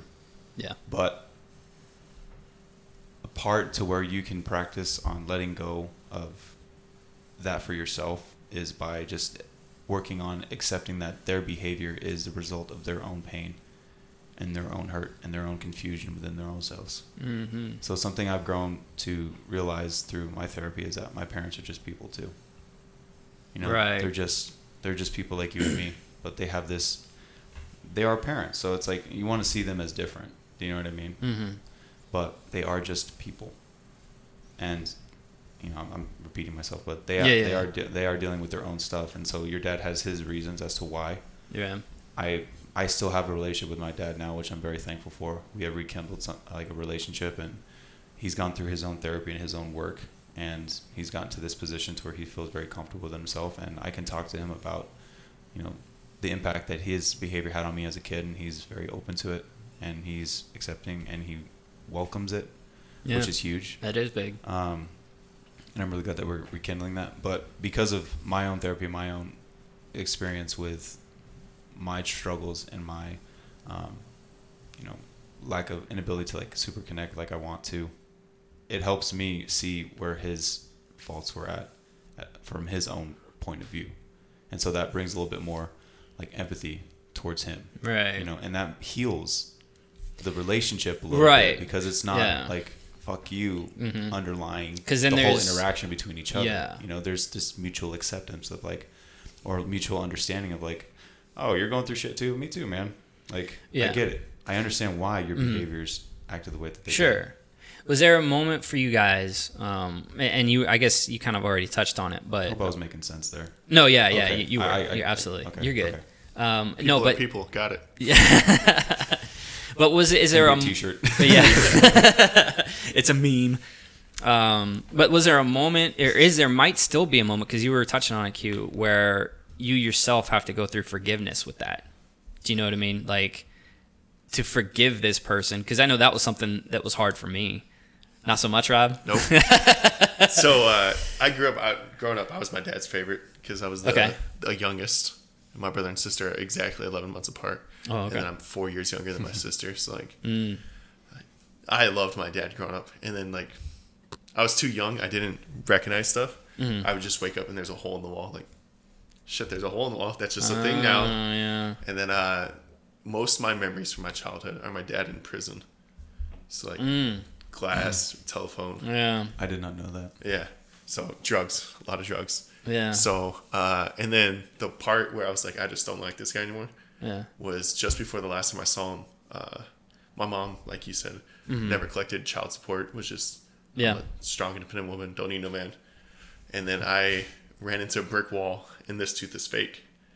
And it turns out I still had a baby tooth here, so I had to get braces, pull the tooth down.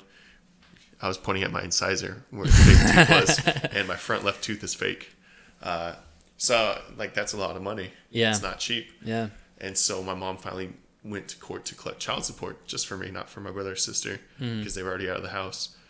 And my dad obviously went to go fight it. He used to be an electrician for PG&E, so he made a lot of money. They make good fucking money. He made a lot of money. He's a smart dude. He had a full ride scholarship offer to Cal Poly Pomona to be a veterinarian. Wow. It's like, he's not a stupid guy. It's just Right. drugs ruined him. And then he ended up working at PG&E, which is where my grandpa worked.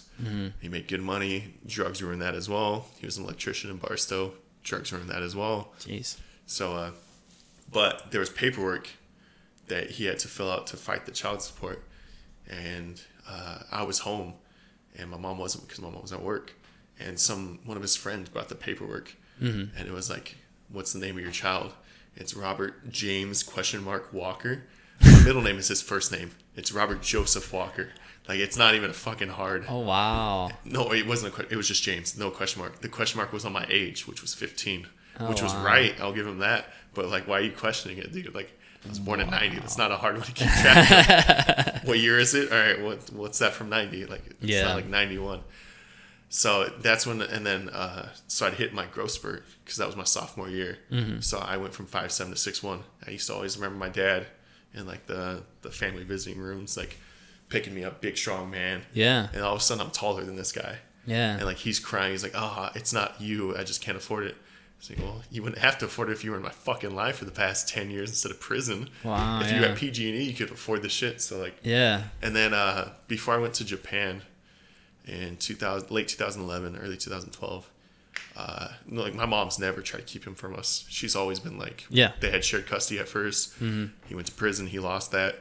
She's always taken us to visit him even when he didn't have custody. And so he wrote a bunch of letters to the kids, so me, my brother, my sister. And my mom gave me the one he wrote to me. And he was like, oh, hope you're doing well. Heard you're in the Marines. I was a sick bro, only 3 years late, but whatever. And I wrote a whole long letter and I put it in an envelope. I'm like, why am I trying to impress this dude right now? Like, what the fuck has he done for me? So I just threw that away and went to Japan. I thought about inviting him to my graduation last year, just to like show him I'm successful in spite of you. Right. I hold grudges. I don't know if you guys knew this. I've noticed. I'm a very grudgeful You're person. still upset about Jesse with the sunglasses. Hey, I have his sunglasses now, so I'm not upset anymore. But yeah, so I was like, why am I trying to impress this dude? So I just didn't mail it. I wanted to send him the invitation. My only drawback to sending it to him, I know he can't leave the state of California because probation, but like, what if he did? And he showed up and it was just awkward for my family. I was like, that's why I didn't do that. Gotcha. And since I saw him at 15, he's seen my brother, my sister's kids. He's reached out to both of them on Facebook, but he hasn't reached out to me.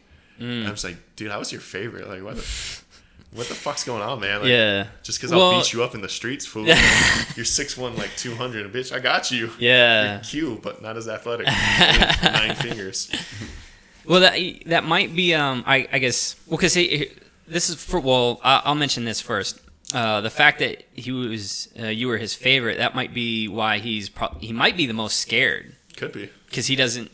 You know what I mean? That kind of connection. He doesn't That's what want I to was have that thinking too, severed. but- That's also why I dislike him so much. Yes. 'Cause I went from his favorite to like. Well, that you makes know, my sense. freaking That makes middle name. sense. Probably 'cause, like Josh was saying, I don't think he can connect to you. I think he can still connect to your brother and sister because based off the stories that you've told me about like your siblings and stuff, like I think he can connect to them a lot easier as opposed to you. My brother hates him, like straight up despises him. But he reached out to him, and my brother was like, "Don't ever contact me again." Fuck. So Oh, it's wow. not like they have Right. good relationships. Yeah. My sister knows the value of like having a grandpa to her kids, so they've only met him once. Like it's not like it's a Yeah. recurring thing because he's a fucking turd. Yeah. He's a terrible person. Well, well, here's one thing that I'd like to pose to you. One of the things No. is like, no, I already know. So there is a difference between forgiveness and reconciliation. So the forgiveness part of it would be more for your benefit. 100%. And the reconciliation is for the other person. So you can still forgive a person and choose not to reconcile with them. No, still no? There's like this. Nope. There's this meme. It's like a spiritual meme, but it's Rafiki from The Lion King. Oh, I love that in, guy. Like lotus pose, for, Yeah. like yoga, and the caption says, "Forgive yourself, not for them, but because it gives you peace." Mm-hmm. So I don't think about him. Like that's the way I can escape this all. Like I don't think about him. One of my exes used to say I have daddy problems. Like no, I just never had a dad. Like and I just move on. Like Yeah. it just is what it is. I was dealt that hand of cards. But like probably the next time I'll think of him after this podcast is when I listen to it. To see how stupid my voice sounds. Oh no! And If then, anything, I'm a little nervous about the way I sound. I'll jump rabbit trails, dude. Sometimes, so I'm really working on staying. Don't worry, babe. then, You sound great. And then the next one will probably be when my mom tells me he passed away. I might go to his funeral. I know he has a whole nother family. Oh, another story just popped in my head. Oh, uh-oh. So literally probably 2 years ago, my sister was in Illinois. Okay. Because my brother-in-law was in the Army. He was the ROTC coordinator for the University of Illinois. So my dad has this whole new life now. It's pretty hard getting work for a convicted felon twice over. It is, yeah. So he's not having the best of it, but he's got a baby mama and 2 kids from there. And he's Okay. actually trying to be in their life. Like, good for you, man. Yeah. Be better to them than you were to us. Yeah. But his fucking husky died. And, like, he did a long, sappy Facebook post that my sister told me about, because obviously I'm not friends with him, Right. about how that dog was, like, the love of his life and, like, was so sad. Uh-oh. And then, so my sister called me crying. And I was just like, I'm one of those people that we were talking about earlier, like, don't bring emotions to me. I'm not, like, Right, yeah, not yeah. able to register that. I'm not the one that people come and talk to. Mm-hmm. So she called me crying, and she was like, oh, you know, why is he so upset over a fucking husky? Meanwhile, her son's graduating college. Her other son's a fucking Yeah. rebar worker. Her daughter has 2 kids, married to Yeah. got to be a colonel in the army. Like, Yeah. but a fucking husky makes you do a long, sappy Facebook post. Right. So he's a turd. Moral of the story: Yeah. there's no redeeming qualities in that guy, except that he made me tall. Because he can't grow a beard, so I got this from somewhere else. It's like it's probably like from the genetics of like your grandparents or something like that. Yeah. Definitely I've not heard real. that it skips generations. It can. It can, Yeah, it probably yeah. can. Yeah. It's weird how that happens. That's It's just true. a random roll of the dice. Because I'm Probably. taller than him by 3 inches. Yeah. I've been taller than him since I was a sophomore, so like, Huh. I'm wider than him. It's surely not from my mom's He's family. just Yeah. he's just Damn, he's thick, boy. He's thick ass boy. with 4 C's. Who knows? Maybe he is fine. Maybe he's dealing with his own stuff, and he's finally being able to connect in some way. And I the hope dog he's a is- better dad to those kids than he was to us. Like, I wish Right. them the best. Yeah, absolutely. But he's not a part of my life ever again. Yeah. All right. That's just my personal. I gave it a takeaway from try. I gave it a try. No, this type of person I have Yeah. grudges and cut shit off. No, I still get that though, because I mean I was the same way when you know my own, I guess, baby mama, when she and I officially broke things off, she mailed me this big huge, you know, manila envelope, and I opened it up, and she had Google searched my dad, and there was all these different It's like a fucking movie scene. Yeah, no, I know, right? So she had all the like different people who could have been my dad living in different areas. She Google searched it. And so I asked her, I'm like, why'd you do that? She goes, well, you talked about him a lot. I'm like, yeah? So? She's like, you should try and find him. I'm like, fuck no. Why? It's been like over 19, 20 years now. Why would I do that? And And that's not your responsibility. You know what I mean? Like, you're the kid. well, yeah, and that's exactly how I took it. It's exactly how I took it. And I still don't, like, I don't have that desire to, but she put that thought in my head, like, what if I did, you know, just throwing that in there, like, all right. So now I'm thinking through all these scenarios, like these what if scenarios, like what's going to happen? What's he going to say? What if he's bigger than you? Can't beat him. What up? if he's bigger than me Yeah, and I you can't, can't beat him up? Fuck. And here I am just sitting there talking shit again. You know, so, I mean, I probably thought about it for a little bit, but I ended up tossing it. I was like, no, it is what it is. You have peace with just... Yeah, I'm at peace with it. I went through my heartache with it, and, you know, at this point, it kind of like how you were saying, oh, you got to have a pee break? Yeah. Oh, I Rob's had got a lot pee of break. filter. All right. Yeah, you have, dude. Jeez. No pun intended. Right? But yeah, I mean, that's just kind of how I am. You know, I don't really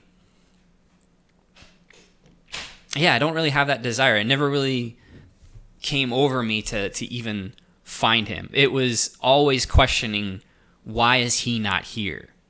That's where my mentality was. And again, this was big in my adolescence. You can get that answer if you found him. Do you know what I mean? I mean, maybe, but then again, I mean, it all goes into, am I going to be ready for what he has to say? And I think that's what... What do you think? What would like put you in the position to where you could go into it in your mind and think like, okay, I'm ready? God, I don't even know. I don't. You know what I mean? I think that's almost asking the question, you know, the what's your future look like? And it's like, I can't answer that. I have an idea of what I want it to look like. but no one knows for sure. So I think it's if I ever do get to the point where I do want to, I mean, then hey, I guess we'll see what happens. But until that point, I'm sitting here just like, I guess kind of like how Rob was saying, just all right, it is what it is, and just keep moving on with my life, and knowing what not to do sometimes helps with understanding what to do.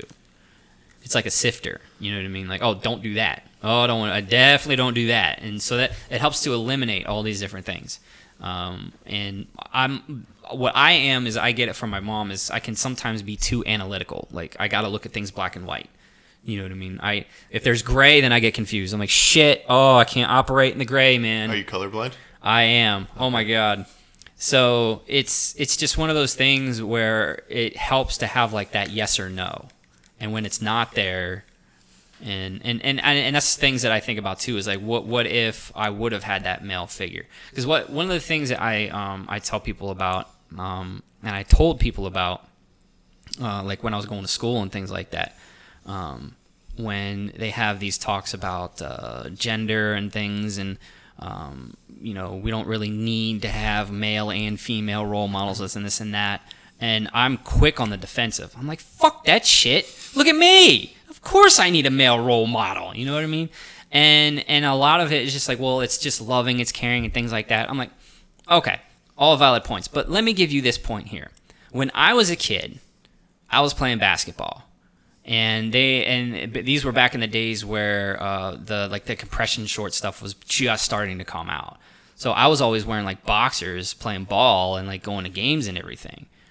And never understood those teammates. I do not know how they played basketball in fucking exactly. college. I had like my coaches would say the exact same thing, but like me as a guy, I was uncomfortable even asking my mom, you know, even about that stuff. When I had the birds and bees talk with my mom, I never had that talk. I don't even know what that talk is. Oh my God, that was so uncomfortable. It was, but here's the thing. Shout out to you, Mom. No, for real, because that had to have been just as uncomfortable for her as it was for me and my brother. It was just like, oh my God, do we really have to do this right now?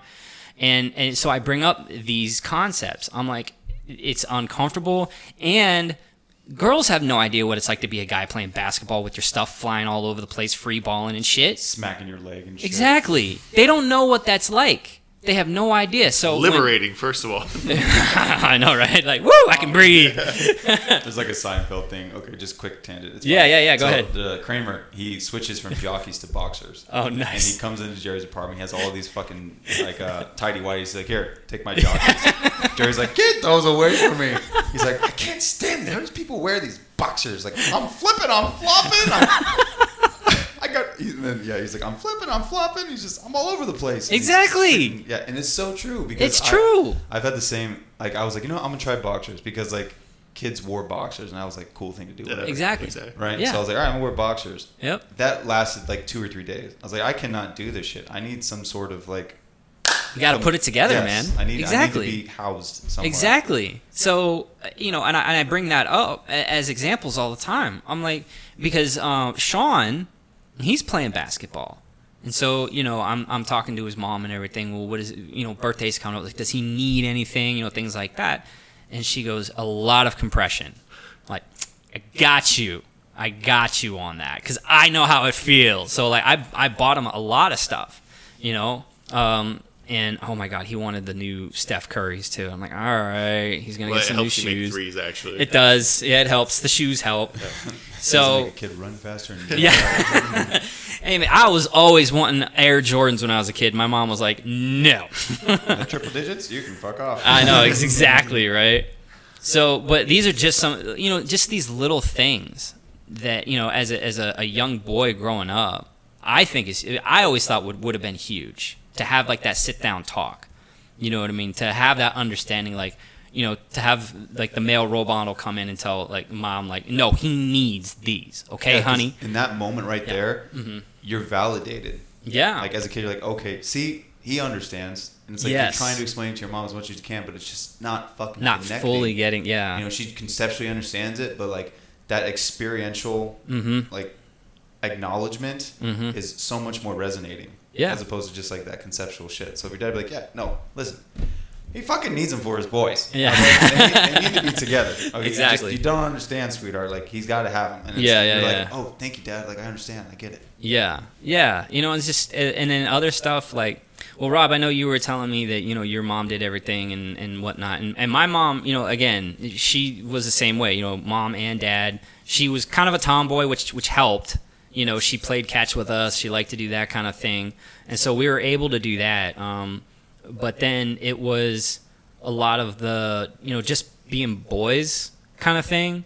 One of the things, and again, this goes back to my experience in the Navy, and this is something that in my education within the social sciences, they've brought up things like locker room talk, you know, that kind of etiquette. Is that something that's still okay? Should we like have guys, you know, this and this and that?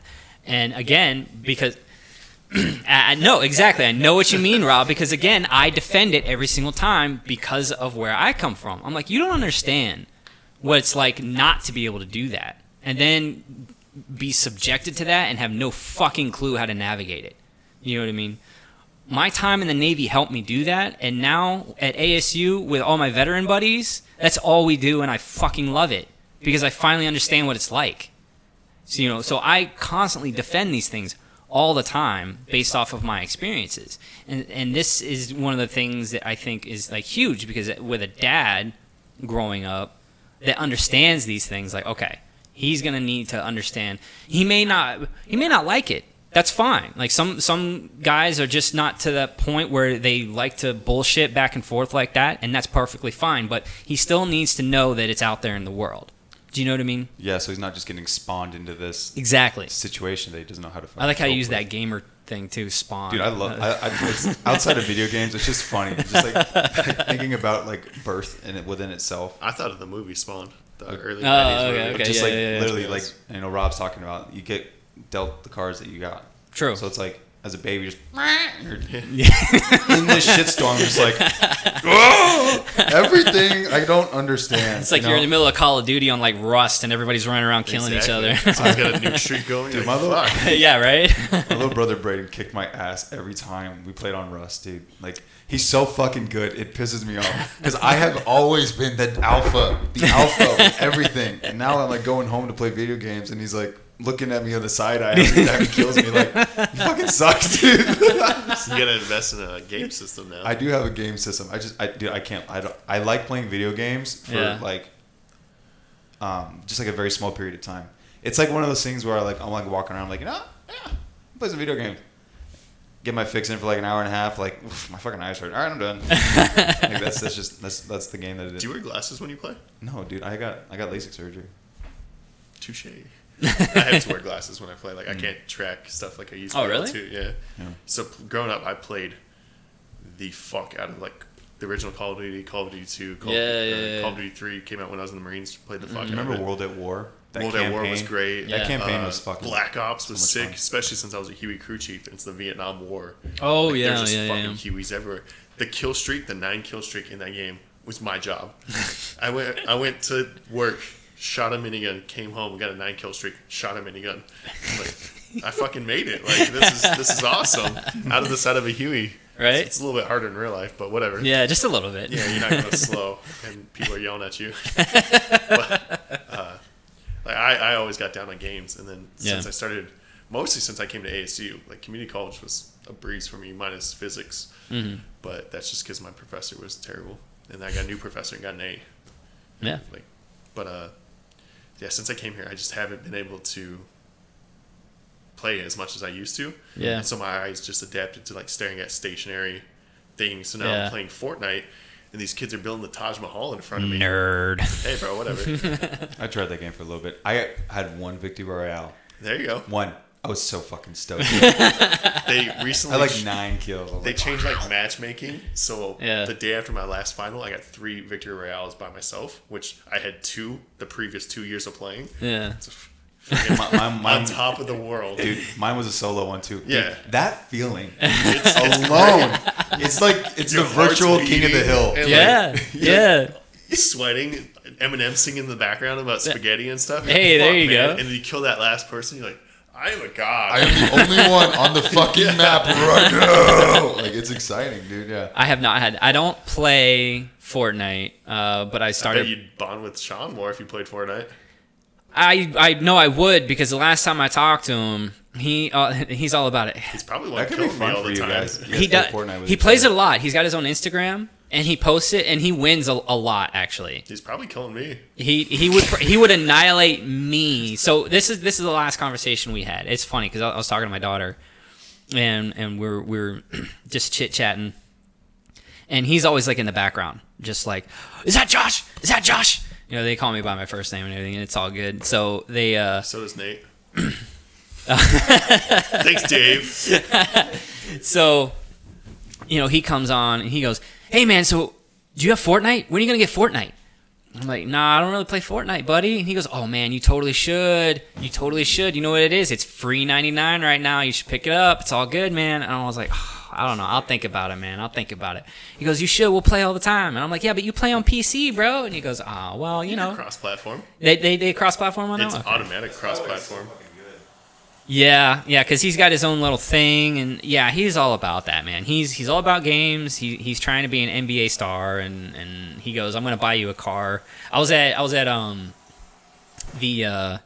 the auto show up here in Scottsdale. What was that? Sorry, Fashion Square. No. Pavilions. Yeah, it's It's all like the way. a Barrett anywhere, Jackson. right? Barrett Yeah. Jackson. There you go. I work over there by Mountainside and stuff. Oh, okay. Yep. Come by So if you want a membership.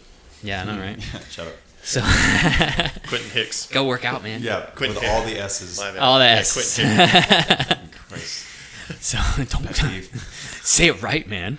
So yeah, no, but yeah, we were at me and my brother went to Barrett Jackson, and there was a Bugatti there. I took a picture of it and I sent it to him. I'm like, I'm gonna fuck with him. Did you wake up in it? I wish. That was a popular song. So My last year in the Marine Corps. Yeah, It was right? Awesome.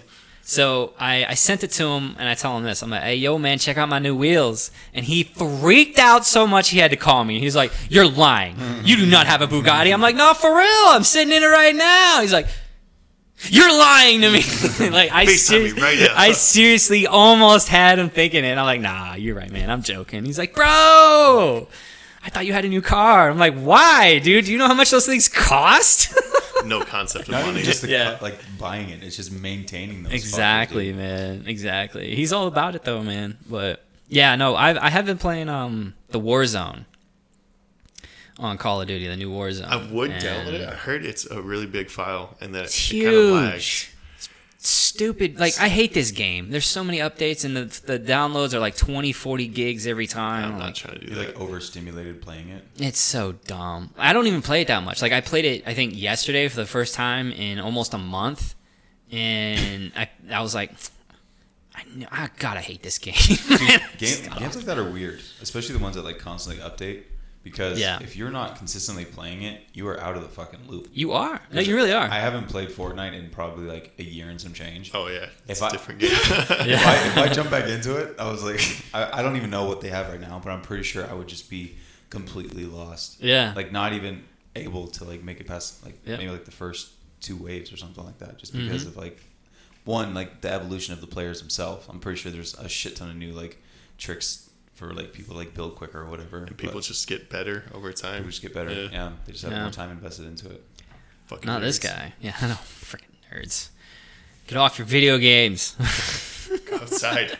Well, not right now because of global pandemic, but you know, Well, things are opening. You can In go outside. Arizona. In Arizona. Well, that's true in Arizona. California and New York are still like locked down pretty tight. But Did you see those designated circles for sitting space in New York? I did not. They have. I this- saw inner tubes. Oh, Like some restaurants, like The there's- river. Not no, yeah, I did see So- that too. Yeah. yeah. It was like a It's like bumper cars almost. dude. yeah, exactly. It's fucking weird. They have like these, like they're like kind of like it's like literally like a homeless person wearing a barrel. Yeah, they, Like they cartoon strap. shit. Yeah, Yeah. they They have, like, this walk in. inflatable Like a tube. 6 Yeah. foot distance. Yeah, Bullshit. exactly. Nice. Exactly. And people go to restaurants and eat.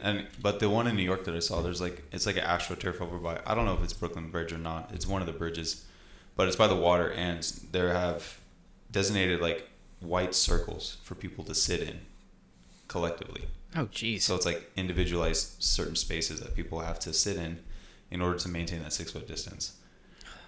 I'm just like, what the fuck is going on, bro? I'll stay home. That's fine. I'll wait until everything is good until. I'm an engineering student. I stay at home anyways. Yeah. I'm a fucking nerd. Exactly, man. Exactly. Well, shit, guys. I think we hashed out some good stuff. 100%. I appreciate you guys doing this. Yeah, Rob's looking at his phone, checking the time. I just So- want to know if I could get a nap or if I just need to go to the gym now. Oh, What's my time allotment? Because the gym's closed early now.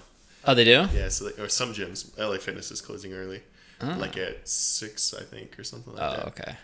Interesting. Just to limit down, like. Yeah. Although I guess that's honestly going to put more people in a shorter time. Right. Yeah. So I don't know Like, how does it's that gonna really work?